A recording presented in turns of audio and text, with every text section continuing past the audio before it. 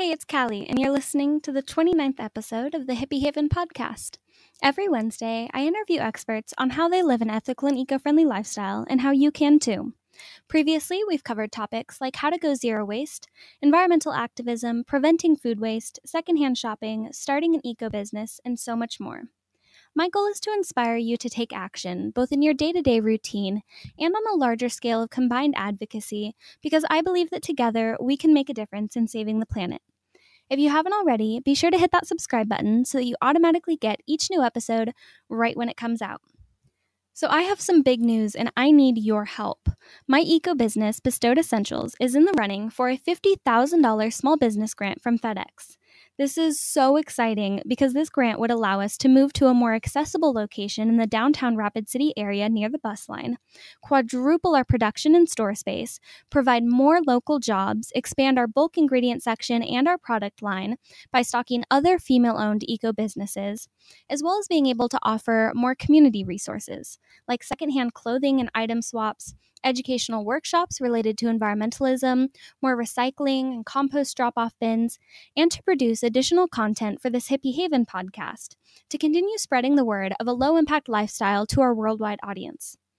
In order for us to win this grant, I need you to vote for Bestowed Essentials every day until April 1st. The link to our voting page is in the show notes for this episode, right here on the podcasting app where you're listening to this right now. And I'm also posting a daily reminder in our Instagram stories with an easy swipe up to vote. So if you're not already following Bestowed Essentials on Instagram, it's just at Bestowed Essentials, please do so that you remember to vote every day. Also, if you can share our voting page with your friends and encourage them to vote for us every day as well, I will forever be so thankful. Now, today's guest is Chris Maxwell-Gaines, a licensed professional engineer with a BS in civil engineering from Texas A&M University, where he specialized in water and wastewater engineering. Chris is the owner of Innovative Water Solutions in Austin, Texas, and he is an ARCSA Rainwater Catchment Systems accredited professional. In this episode, Chris is sharing some easy ways you can conserve water at home, how to collect, filter, and use rainwater. We talk about what gray water is and how to reuse it, the legalities of using rainwater and gray water throughout the U.S., and more. You can find the show notes and transcript for this episode on my website, ahippieinAvan.com/029. This episode is sponsored by Little Lentil, an online marketplace for organic and sustainable baby clothing. They use certified organic cotton, fair labor practices, 100% renewable energy, and they support environmental initiatives as a member of 1% for the Planet. You can cut down on textile waste by sending back your outgrown Little Lentil clothes and get 15% off your next purchase. Their Loved Again program offers those pre-loved quality organic baby clothes at over half off the price of new items. Shop their new and pre-loved sustainable baby clothes by visiting littlelentilclothing.com and use code HIPPIE20, that's HIPPIE20, at checkout to save 20% off your first order. As always, thank you for supporting our podcast partners and helping me keep the mic on. Now for today's episode. Tell me about your background in water conservation and why it's something that you're passionate about. So my background, I've been doing this a long time.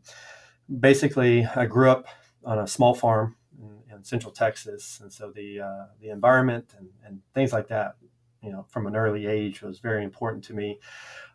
So much so that whenever I got to figuring out what I want to do, majoring in college, wanted to do something that was environment, but had the math and science type of background because I was good at that. So I settled on civil engineering and went to Texas A&M University in College Station, Texas. And going through that, of course, you learn about the kind of the way that civil engineers, do things now and where we've come from the history. And I bring this up because it's important in terms of the path, how I got to where I'm doing now is, you really learn about centralized systems. So meaning we pump water from one place or we pump it out of a lake and then we treat it and then we put it in a pipe and send it miles and miles away to your home.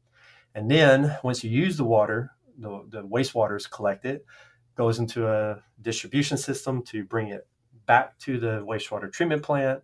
which could be miles and miles away from your house as well. So, learning about that, of course, is an important thing. But what I'll talk about later on with the rainwater harvesting and gray water reuse is really decentralizing our water usage and water resources. So, after through college, I knew I didn't want to just jump off into the engineering, sit at a desk and do your calculations type of world. So my wife and I, we decided to join the Peace Corps. And so we were accepted, and we got assigned to Suriname, South America. I guess once I got to my Peace Corps time, where it really hit me that, we take so much for granted. And I know that's a cliche, but we take it so much for granted that we can just come and open up our faucet and this really amazing clean water comes out. Again, you say what you want to say about fluoride and chloramines and all that stuff, but when you compare it to the rest of the world, our water in the U.S. is really amazing. And so to have that opportunity just to open the tap, water comes out, and then it goes away, and you don't have to deal with the waste of that. It's just truly amazing. And so we take it for granted. And so it really hit me coming from my civil engineering background to living in a village where everything is decentralized. We had a latrine to go do our business. We had to collect our rainwater. We had to go and walk to the river to wash our clothes, our dishes, and our bodies, because we didn't want to use your precious rainwater for those sources. So we had to walk about a mile, to do all that stuff. So you really learn that water, and the availability of water is amazing. And so therefore, we come back here to the U.S. and my business partner who I met, it was another fellow Peace Corps volunteer. We just decided, we're like, things have to change, and why aren't more people focused on water conservation in terms of rainwater harvesting and gray water reuse and these kind of next step technologies. And so we decided, hey, let's start a company. And so we did back in 2004. And what are some easy and low cost ways to conserve water in the standard American home? So to start off, so there's two components when you think about water use. So there's fixtures, or the actual fixture. So imagine a sink where the water comes out, right? Your sink faucet. That when you turn it on, it has a certain flow rate of water that comes out. So there's that component, but then there's a component of, do you leave it on? Say, for instance, brushing your teeth, right? There's people who leave it on, and then there's people who turn it off and on. And so say you have a very low flow faucet, but if you leave it on the whole time you're brushing your teeth, then obviously you're going to use a lot more water than someone who maybe, say they had an old faucet that used a lot more water per minute, but you turn it on and off while you're brushing your teeth, and you can see you could probably use a lot less water than someone who just left it on, even though they have the most high-end, technologically advanced faucet. So we have to recognize that there's these two components in water use. And so therefore, I think easiest way, obviously, to start with is your usage, meaning your habits. So again, all the simple stuff, and there's plenty of websites so you can go and find, like, the top 100 tips of how to, save water and stuff like, again, turning off the sink while you're brushing your teeth, collecting wash water from your sink so that then you can, maybe use it outside on your plants.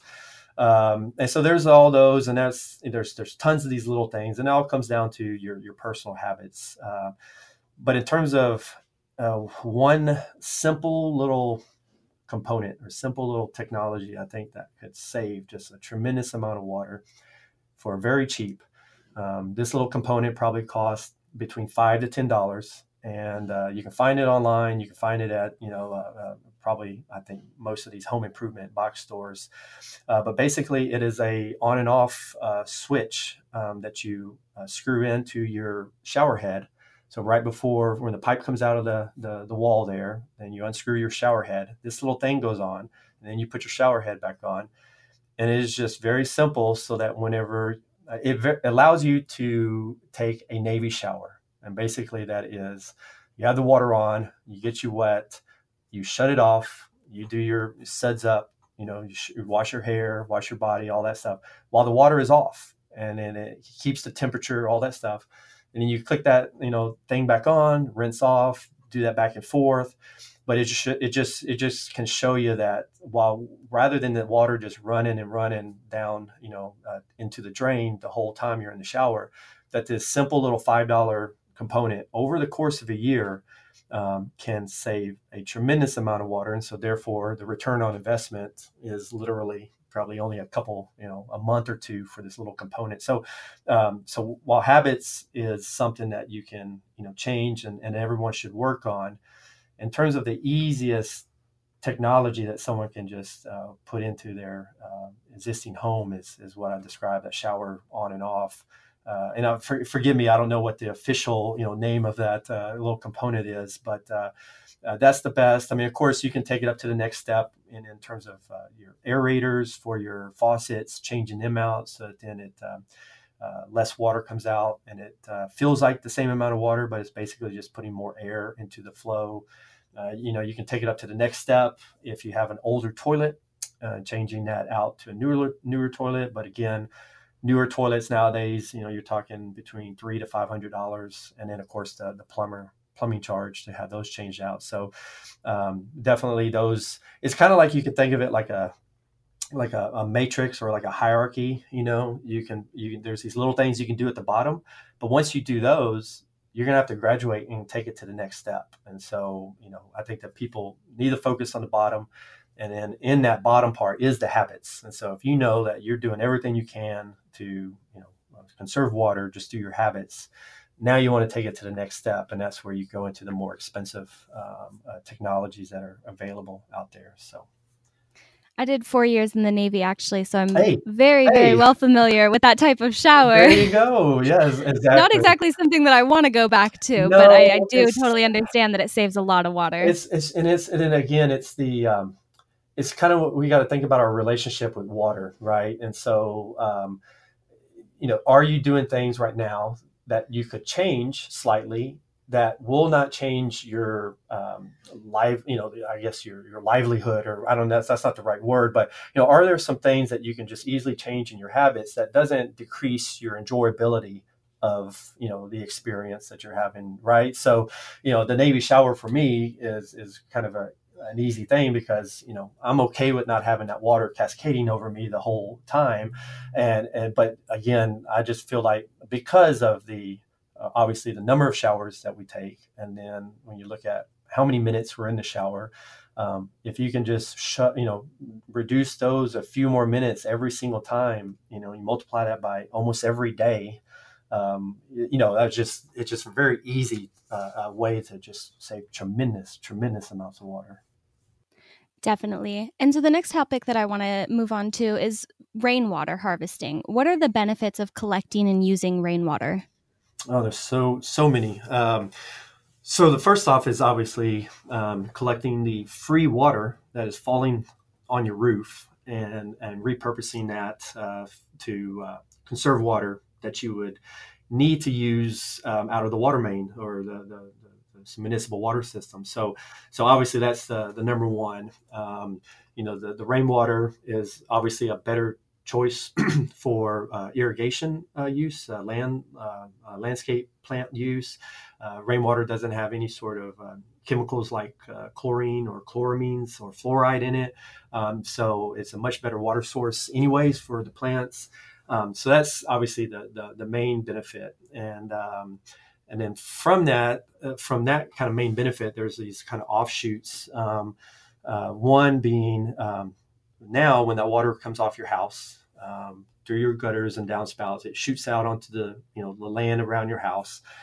Majority of time it's probably going to soak in to that top layer of soil, and then over the time period between rain events, it's going to be either transpired through the plants, or it's going to be evaporated from the soil just through heat. But in times, especially here in Texas, when we get these really long and hard rain events, a lot of that water runs off. And so the benefit of rainwater harvesting, side benefit, is you're helping manage the stormwater. So you can imagine that if everyone in the subdivision kind of had a system like this, that the potential flows coming off of people's properties and into the streets and down into our stormwater pipes that then goes to our creeks and all that, that can really be lessened. And so it's a major benefit. And so a lot of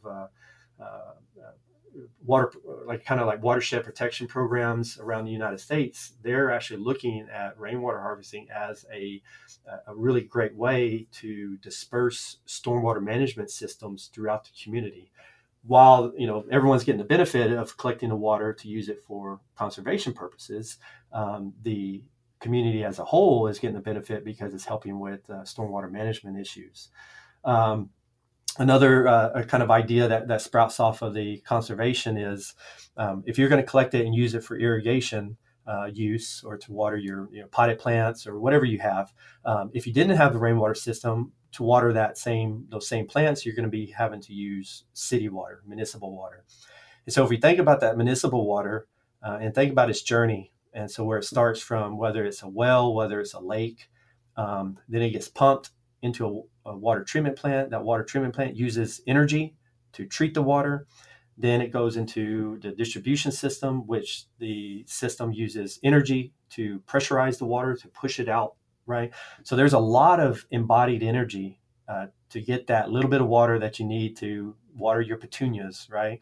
There's a lot of energy in that. So meaning there's a lot of carbon as well embodied in that. And so therefore, by harvesting the water that's falling on your site to replace the water that you're having to use from maybe a far off source, you're reducing the carbon footprint, your carbon footprint, and the water's carbon footprint. And so this phenomenon, or this is called the energy water nexus, or water energy nexus. And it's basically saying to produce water for consumption, it takes energy. And then on the flip side, to produce energy through our power plants and all that, they take an amazing amount of water to produce that energy. So energy and water are inherently linked. And so by collecting rainwater, you can, just start to shave off a little bit more of your carbon footprint because you're not using water that's pumped from miles away. So those are kind of really the main benefits, and they all sprout from just the benefit of being able to conserve the water directly that's fallen on your house that would otherwise just soak in, or be most of it just gets evaporated. So and we'll go in. Well, I'll probably just go into this now. There's some thoughts out there, particularly in certain states, that if you collect rainwater, you're going to impact the local watershed, meaning you're going to reduce the amount of water that is available downstream for the downstream users. And so the thought is that, of course, you're holding that water and you're not allowing it to run off so it can get into our creeks and flow on down the creek and into the reservoir down at the end, so that then in that reservoir, the state agency maybe has it delineated so that so much goes to this guy, so much goes to this farmer, et cetera. So one thought is, and if everyone's rainwater harvesting, we're going to reduce that, and that's going to harm the downstream users who are dependent on that runoff. I really believe that's a bunch of bunk. When you look at the studies, there's probably only about 5 to 10% of a rain event actually makes it to a point where it's recharging any sort of groundwater. So most of a rainstorm either runs off or it soaks into the top layer of our soils, and then that gets evaporated back into the atmosphere. And so again, most of a storm event is not even making it really all the way down to an end user. And then you think about rainwater harvesting, which is just typically defined capture from a roof surface. So if you just look around your neighborhood, right, you got these homes, but then all around the homes, you got these big yards, and then you got the streets, and then you got so there's so much more area where rain is falling other than our roof that's contributing to the runoff. And so there's just this concept that rainwater harvesting is going to be a detriment to downstream users is really not viable. But that is something that you will see out there, and hence states like Colorado, they took that to heart, basically, and because of the way that the water laws are set up in Colorado, but they took that to heart, and they basically said you cannot harvest rainwater. And it wasn't until I think it was 3 or 4 years ago, the state legislature finally passed a bill that would allow single-family homes to harvest rainwater. The bad thing is that you were only allowed 2 50-gallon drums. So it's while it's a start, it comes off that basis because of their water law system, believing that the water, as soon as it hits any surface, whether it's a roof, whether it's a yard, whether it's a street, that becomes state-owned water, and they've already appropriated that water to some person, some city, some big farm, some subdivision, whatever it may be. They've already appropriated that water, and so whatever you're doing to capture that, you're actually kind of breaking the law. And so therefore, that's how you hear this stuff. If you go online and you search, is rainwater harvesting illegal, you will find so many fake news stories about rainwater being illegal, and they all point to the prime example is Colorado, where it's like, hey, this is state-owned water, and you collect it, and you're going to jail, basically. And so while that's changing in Colorado, really there is no state in America at all where rainwater harvesting is illegal. Now there's plenty of states that do have boundaries, I guess, in terms of how much you can collect. So for instance, Colorado, 2 50-gallon drums. I think in Utah, they have a max of 2,500 gallons on a site is all you can harvest. So while there's no place in America where it's illegal, there are places where they can restrict it. And so that will be definitely something for the listeners to kind of to watch out for. But if someone comes just, if they're checking it out and someone's just like, oh, no, you can't collect rainwater, it's illegal, that is false. So that is the we jumped ahead, I think, a little bit to the legality of rainwater harvesting, but it all ties in, I think, to the benefits and making sure that people are educated and not just listening and seeing what comes up in Google when you search, is rainwater harvesting illegal in my community or whatever. So. And is rainwater safe to drink? It is very much. So we do a lot of work here in the Hill Country, which is the region to the west of Austin. And it's a very rocky, very hilly place, but still very vegetated. And so out there is very popular in terms of, property and really great vistas and all this stuff. So a lot of population growth is happening out there. And so because of that, people in the old days used to depend on just drilling a well. And so they would drill a well and that would be fine enough for them. But because of the population pressures and everything, drilling a well has become a very costly endeavor just because of the depth now that you have to get to have a reliable source of water. So therefore, a lot of people in the Hill Country are not drilling a well. They are installing a large rainwater system. And, this probably is anywhere from, say a 20,000 gallon tank up to, we've done 40 and 50,000 gallon tanks on these properties. And again, these properties are big. These are 5 and 10 acre lot properties, but it just shows you that you don't have to depend on, just drilling a well. And again, most of these properties are in areas where they don't have a city water line passing by the property. So therefore they have to choose a well or a rainwater system. So rainwater system for potable use is really amazing. The way you design a system and install a system ensures that the rainwater is safe to drink.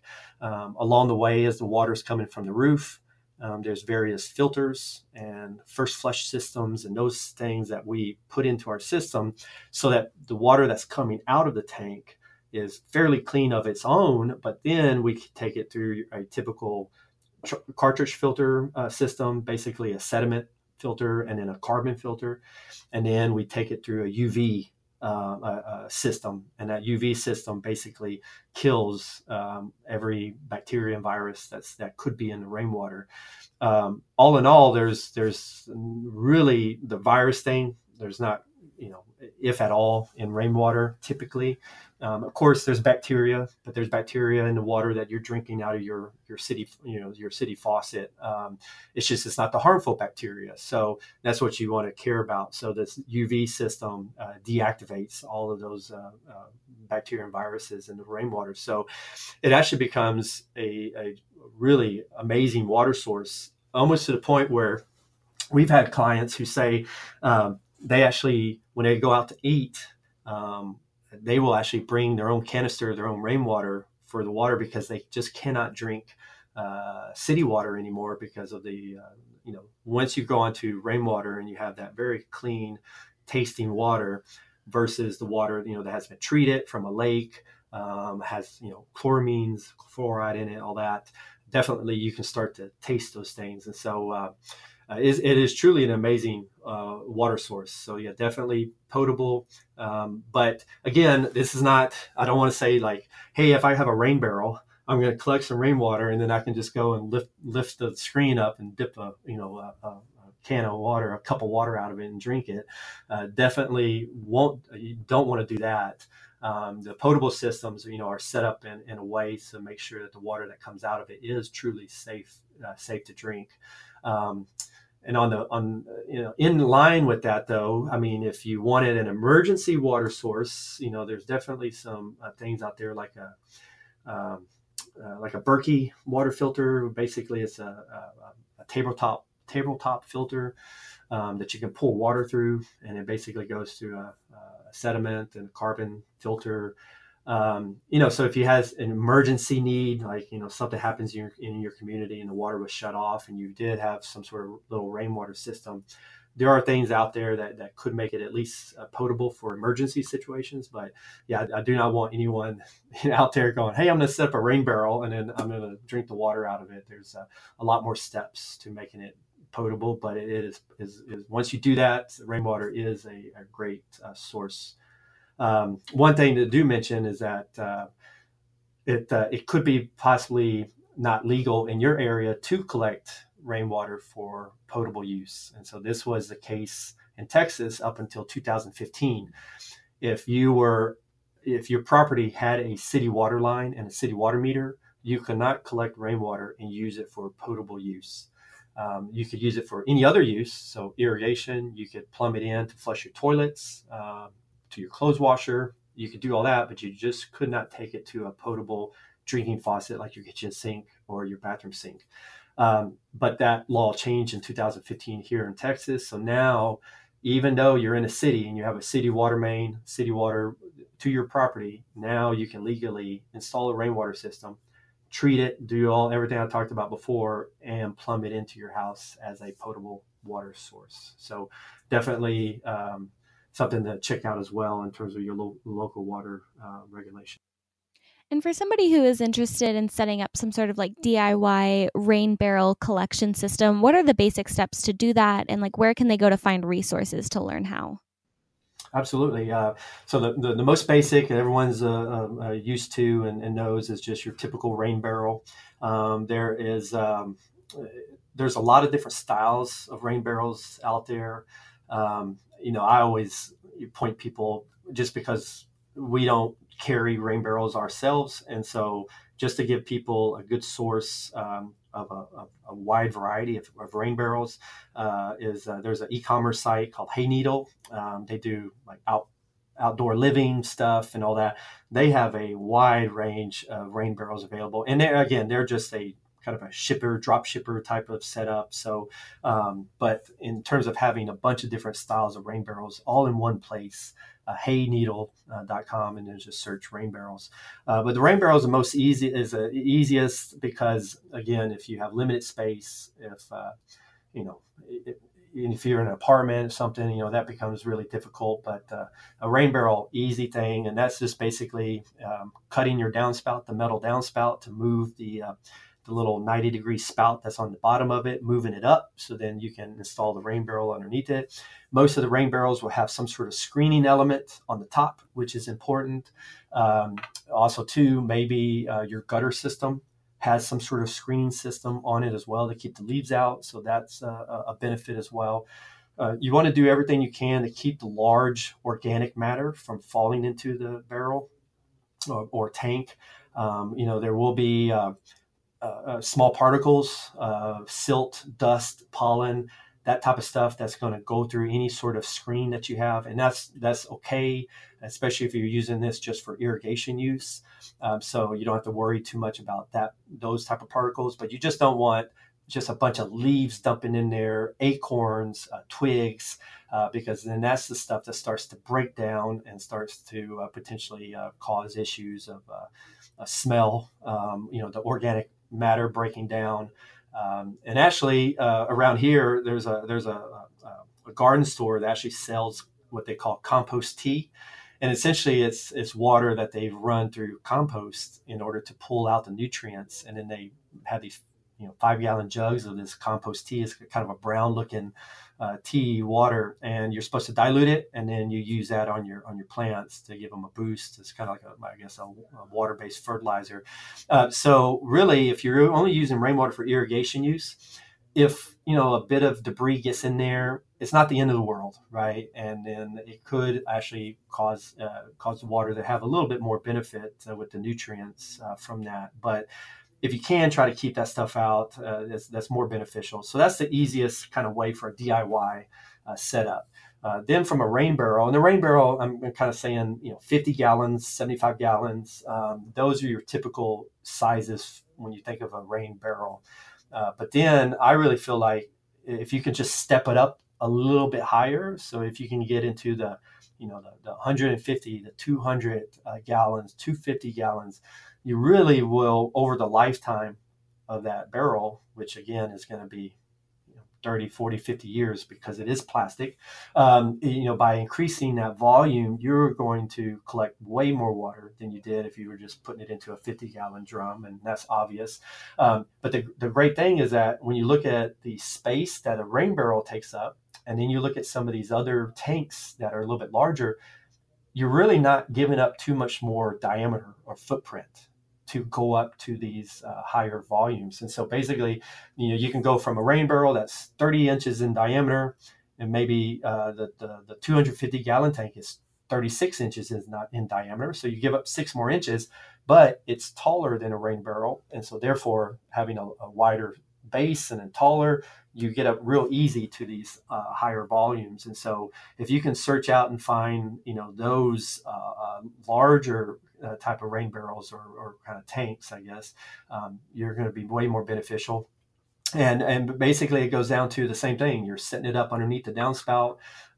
There are components, screening components that you can plumb in line on a downspout that will help to keep the large debris out if the tank itself doesn't have a screened opening.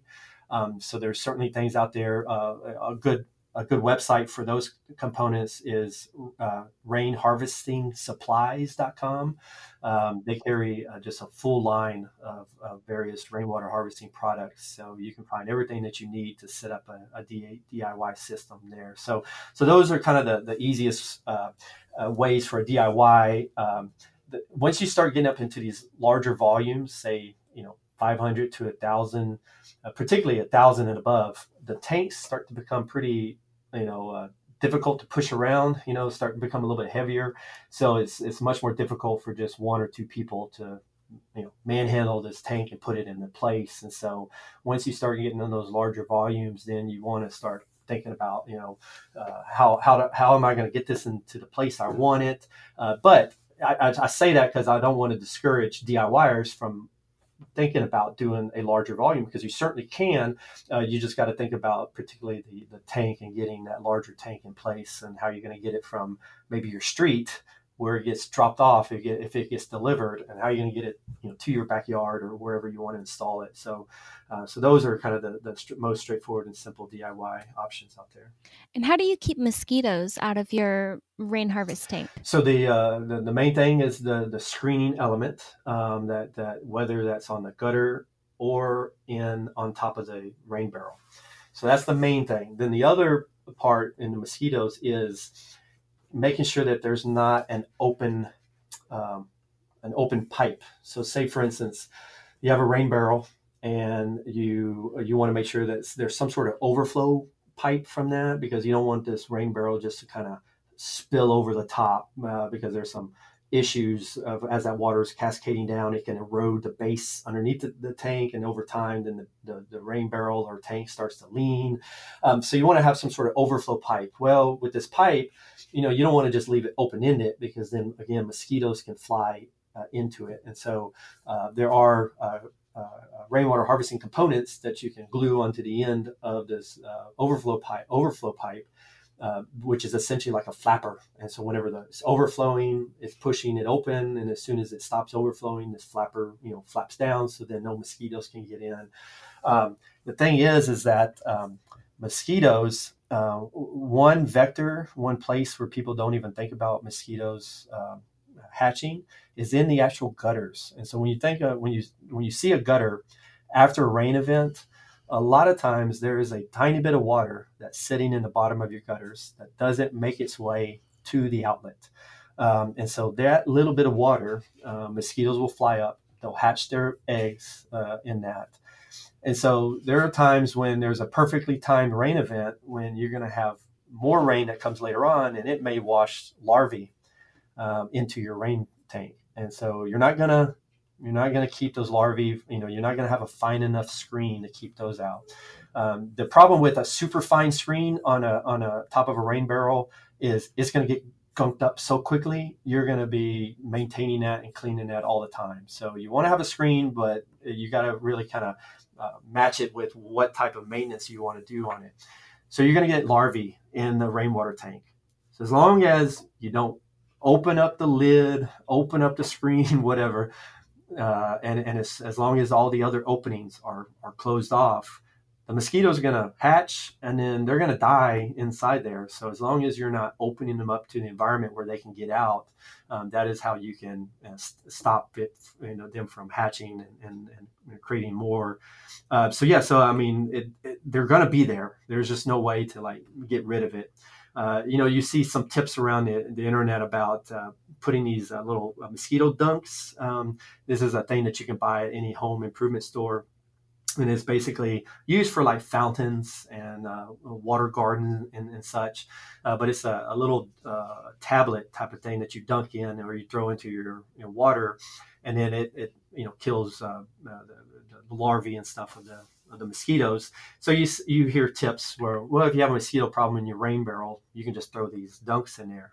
And I say, well, if you're having a problem, with that, you really got to look at these other areas. Is it, where is it easy for mosquitoes to get in and out of your rain barrel, and making sure that you have those securely off, and so that they can't go back and forth. And so I'm glad you asked this question, because the mosquito-borne illnesses, particularly in the southern United States, and in a lot of other countries around the world, mosquito-borne illnesses are really bad. There's dengue, there's malaria, there's all those things like that. West Nile. So this growth of these illnesses and these viruses carried by mosquitoes is happening, and maybe it's climate change or whatever. But here in Texas, we're starting to see more and more cases of the West Nile illnesses, and so which are carried by mosquitoes. So doing whatever you can to make sure that your rainwater harvesting system doesn't add to that is definitely beneficial. So let's talk about gray water next. What is gray water? So gray water is the water that comes from your bathtubs, bathroom showers, bathroom sinks, and your clothes washer. So that is termed gray water. And so obviously then black water is the water that comes from your toilets, from your kitchen sinks, and your dishwasher. And so gray water, if you're in a state that allows it, the gray water can be captured prior to it going to your city sewer system or to an on-site septic system. You can capture that prior to it and beneficially reuse it for irrigation use around the house. And so you can just see automatically that this water that is now gray water, you've already used it once. You've already paid for it because it passed your water meter. So you've already paid for it.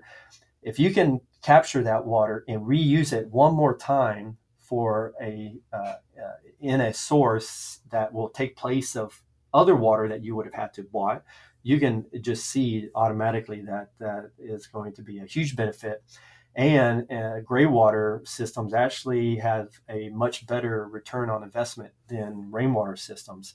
And it's purely because gray water, you're producing it every single day. Whereas rainwater harvesting, you're kind of waiting for that next rain event to come and fill up your tank. So then you have water to use.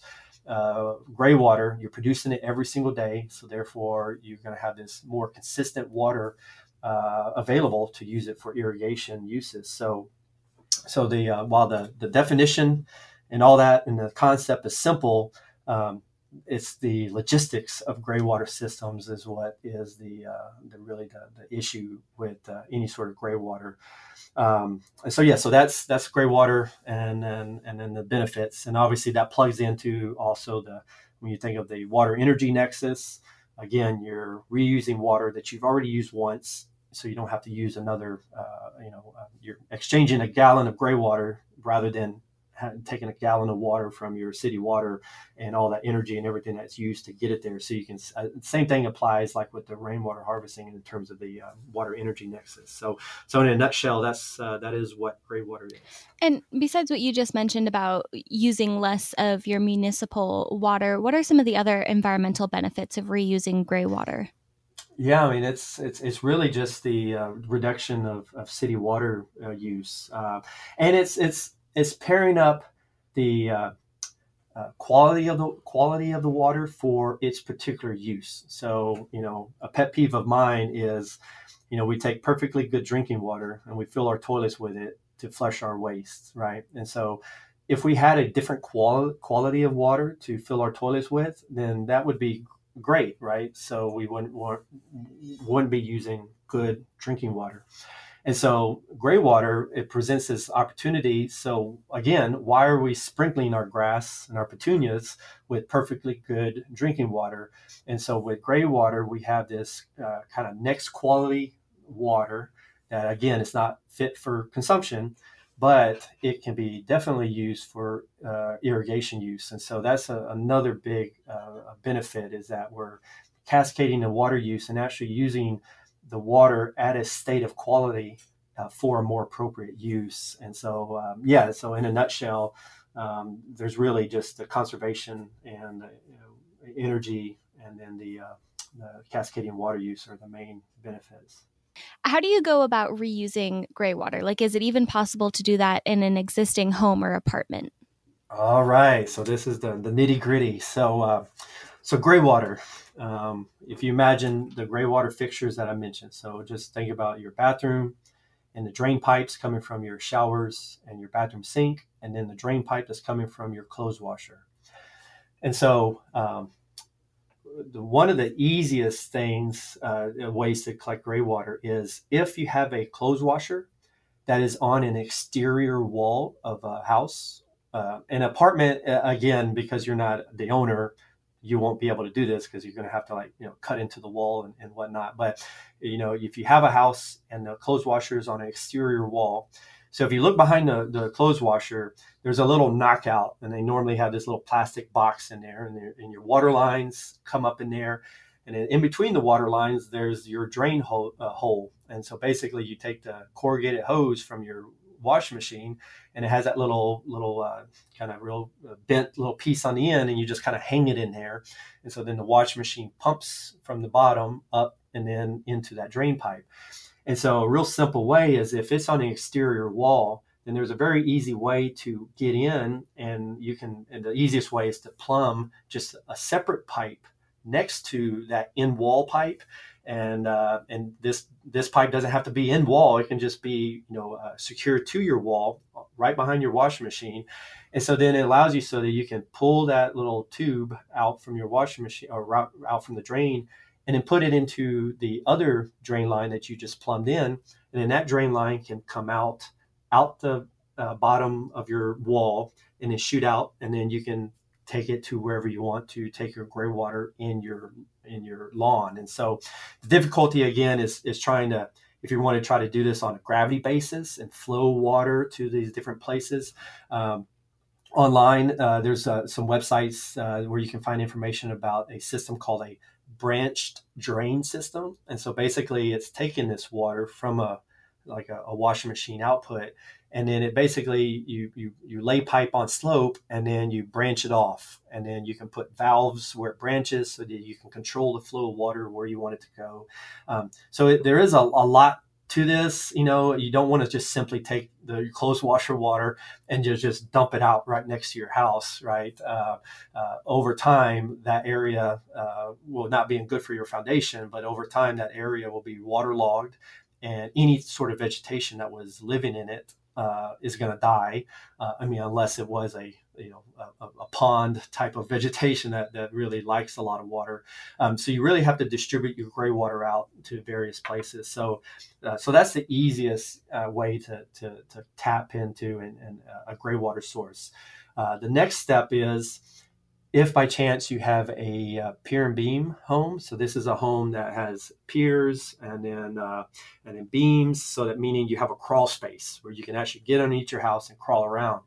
Well, most of the time your plumbing pipes are exposed in your crawl space. And so therefore, there's an easy way to take the bathroom sink, bathroom shower, and your clothes washer and plumb those together and take that out to a gray water system basin, and then collect the gray water there and do what you want at that point. So that's a little bit more advanced. And in this case, you would have to get a plumber to do that type of work. But that is the next step. And so therefore, rather than just collecting your clothes washer water, now you're opening yourself up to your clothes, your shower, and your bathroom sink. So now you're adding more water to your gray water potential.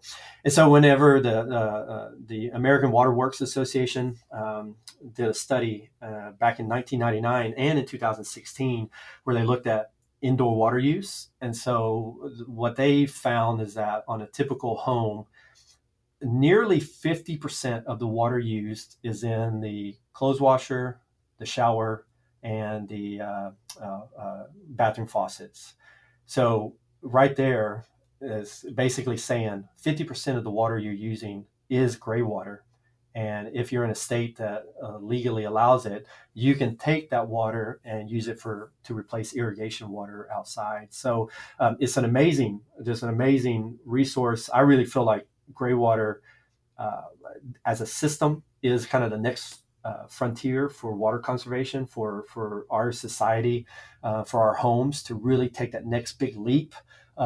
Is as a gray water system. And and then the next step from that, if you don't have a pier and beam and you have a slab on grade home, so this is just a regular old concrete foundation home, pretty much you're not going to be able to collect gray water because it's just going to be too expensive to reroute any sort of plumbing lines.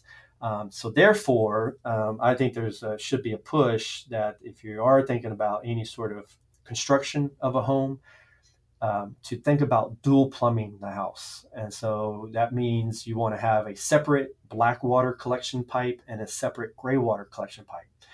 And so while you're building a home, you can plumb it. And then you can actually simply just, if at that time you don't want to install a gray water system, the two pipes can come out of the house and then they can just basically tee together.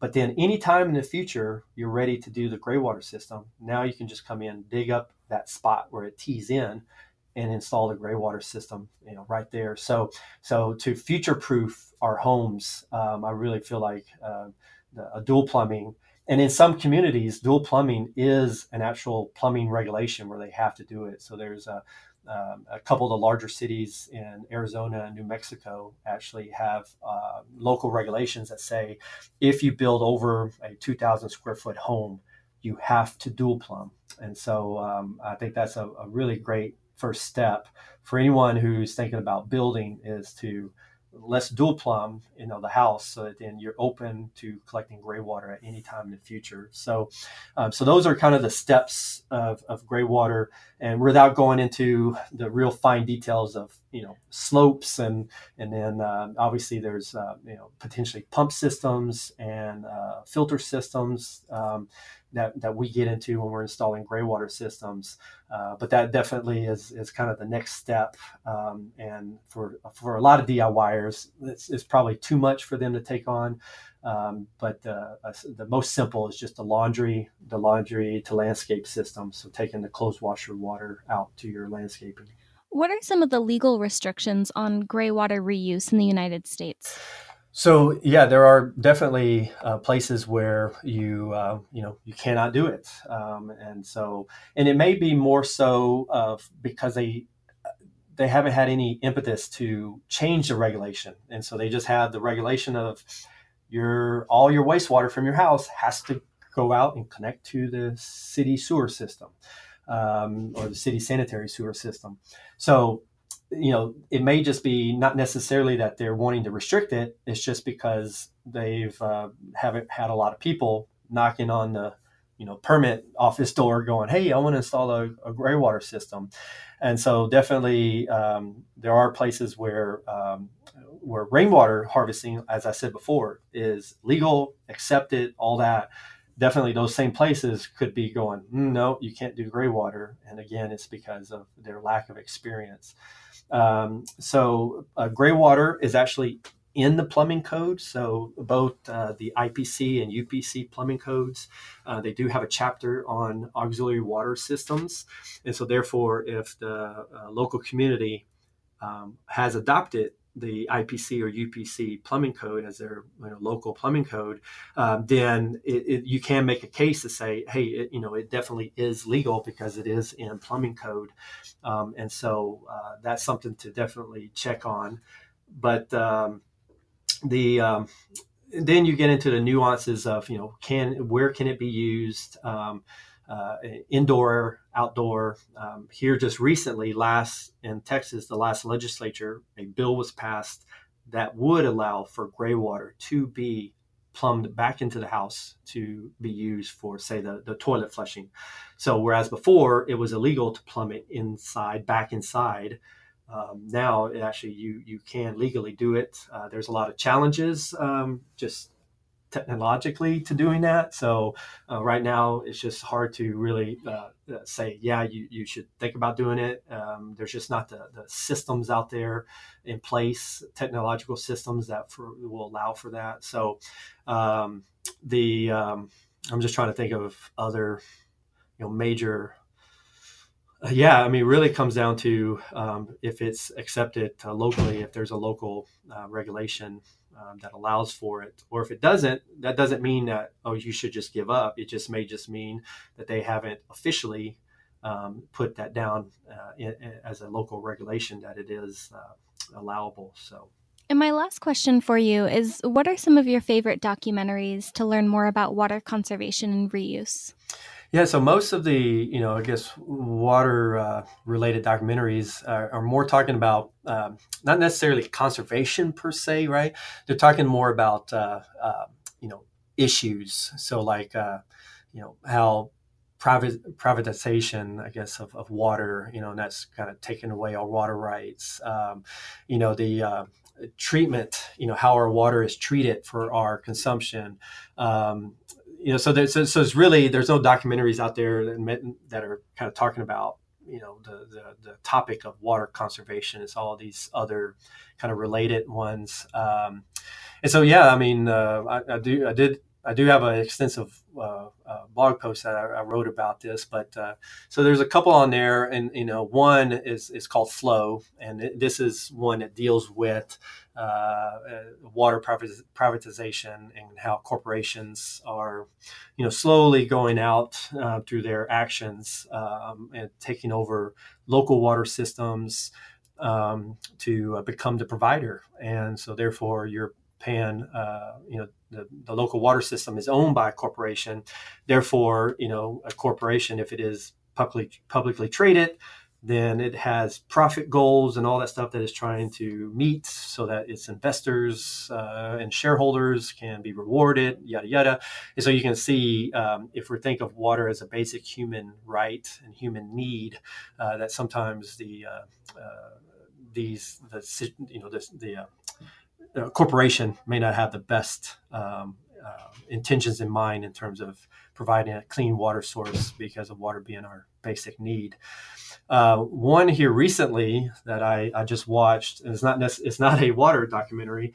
It's Michael Moore's Fahrenheit 11/9. Now, no, this is it's a political documentary about the Trump candidacy and presidency, but he does spend a good bit of time on the Flint, Michigan situation, and obviously since he's from Michigan, he spends a lot of time on it, and really for me, someone who as an engineer, I kind of try to keep up with water news and different things across the United States, but I really learned a lot about the Flint situation in that documentary. So I would suggest that's a good place to, if you really want to get into the background of the Flint issue and not just the not just the stuff that you can just read from a news report about it, but to actually get into what political moves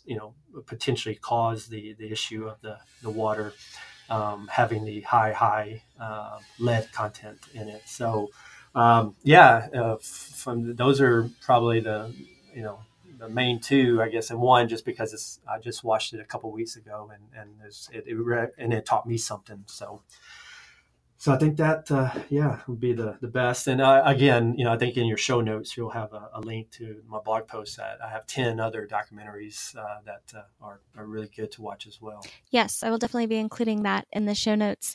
And Chris, thank you so much for taking the time to share all of your expertise with us.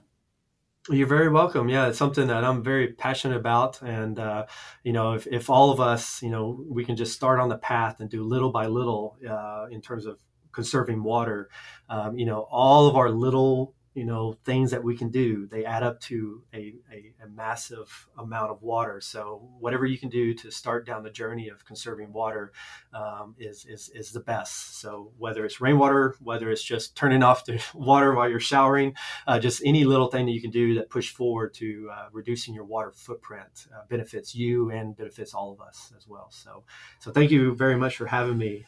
And that's a wrap. I'll be back next week with Lindsay McCoy of Plain Products to talk about how she started her refillable products company.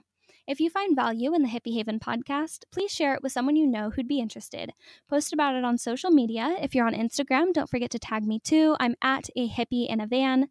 And don't forget to vote every day for Bestowed Essentials to win the $50,000 FedEx Small Business Grant so that I can continue to spread sustainability in my local Rapid City community and around the world.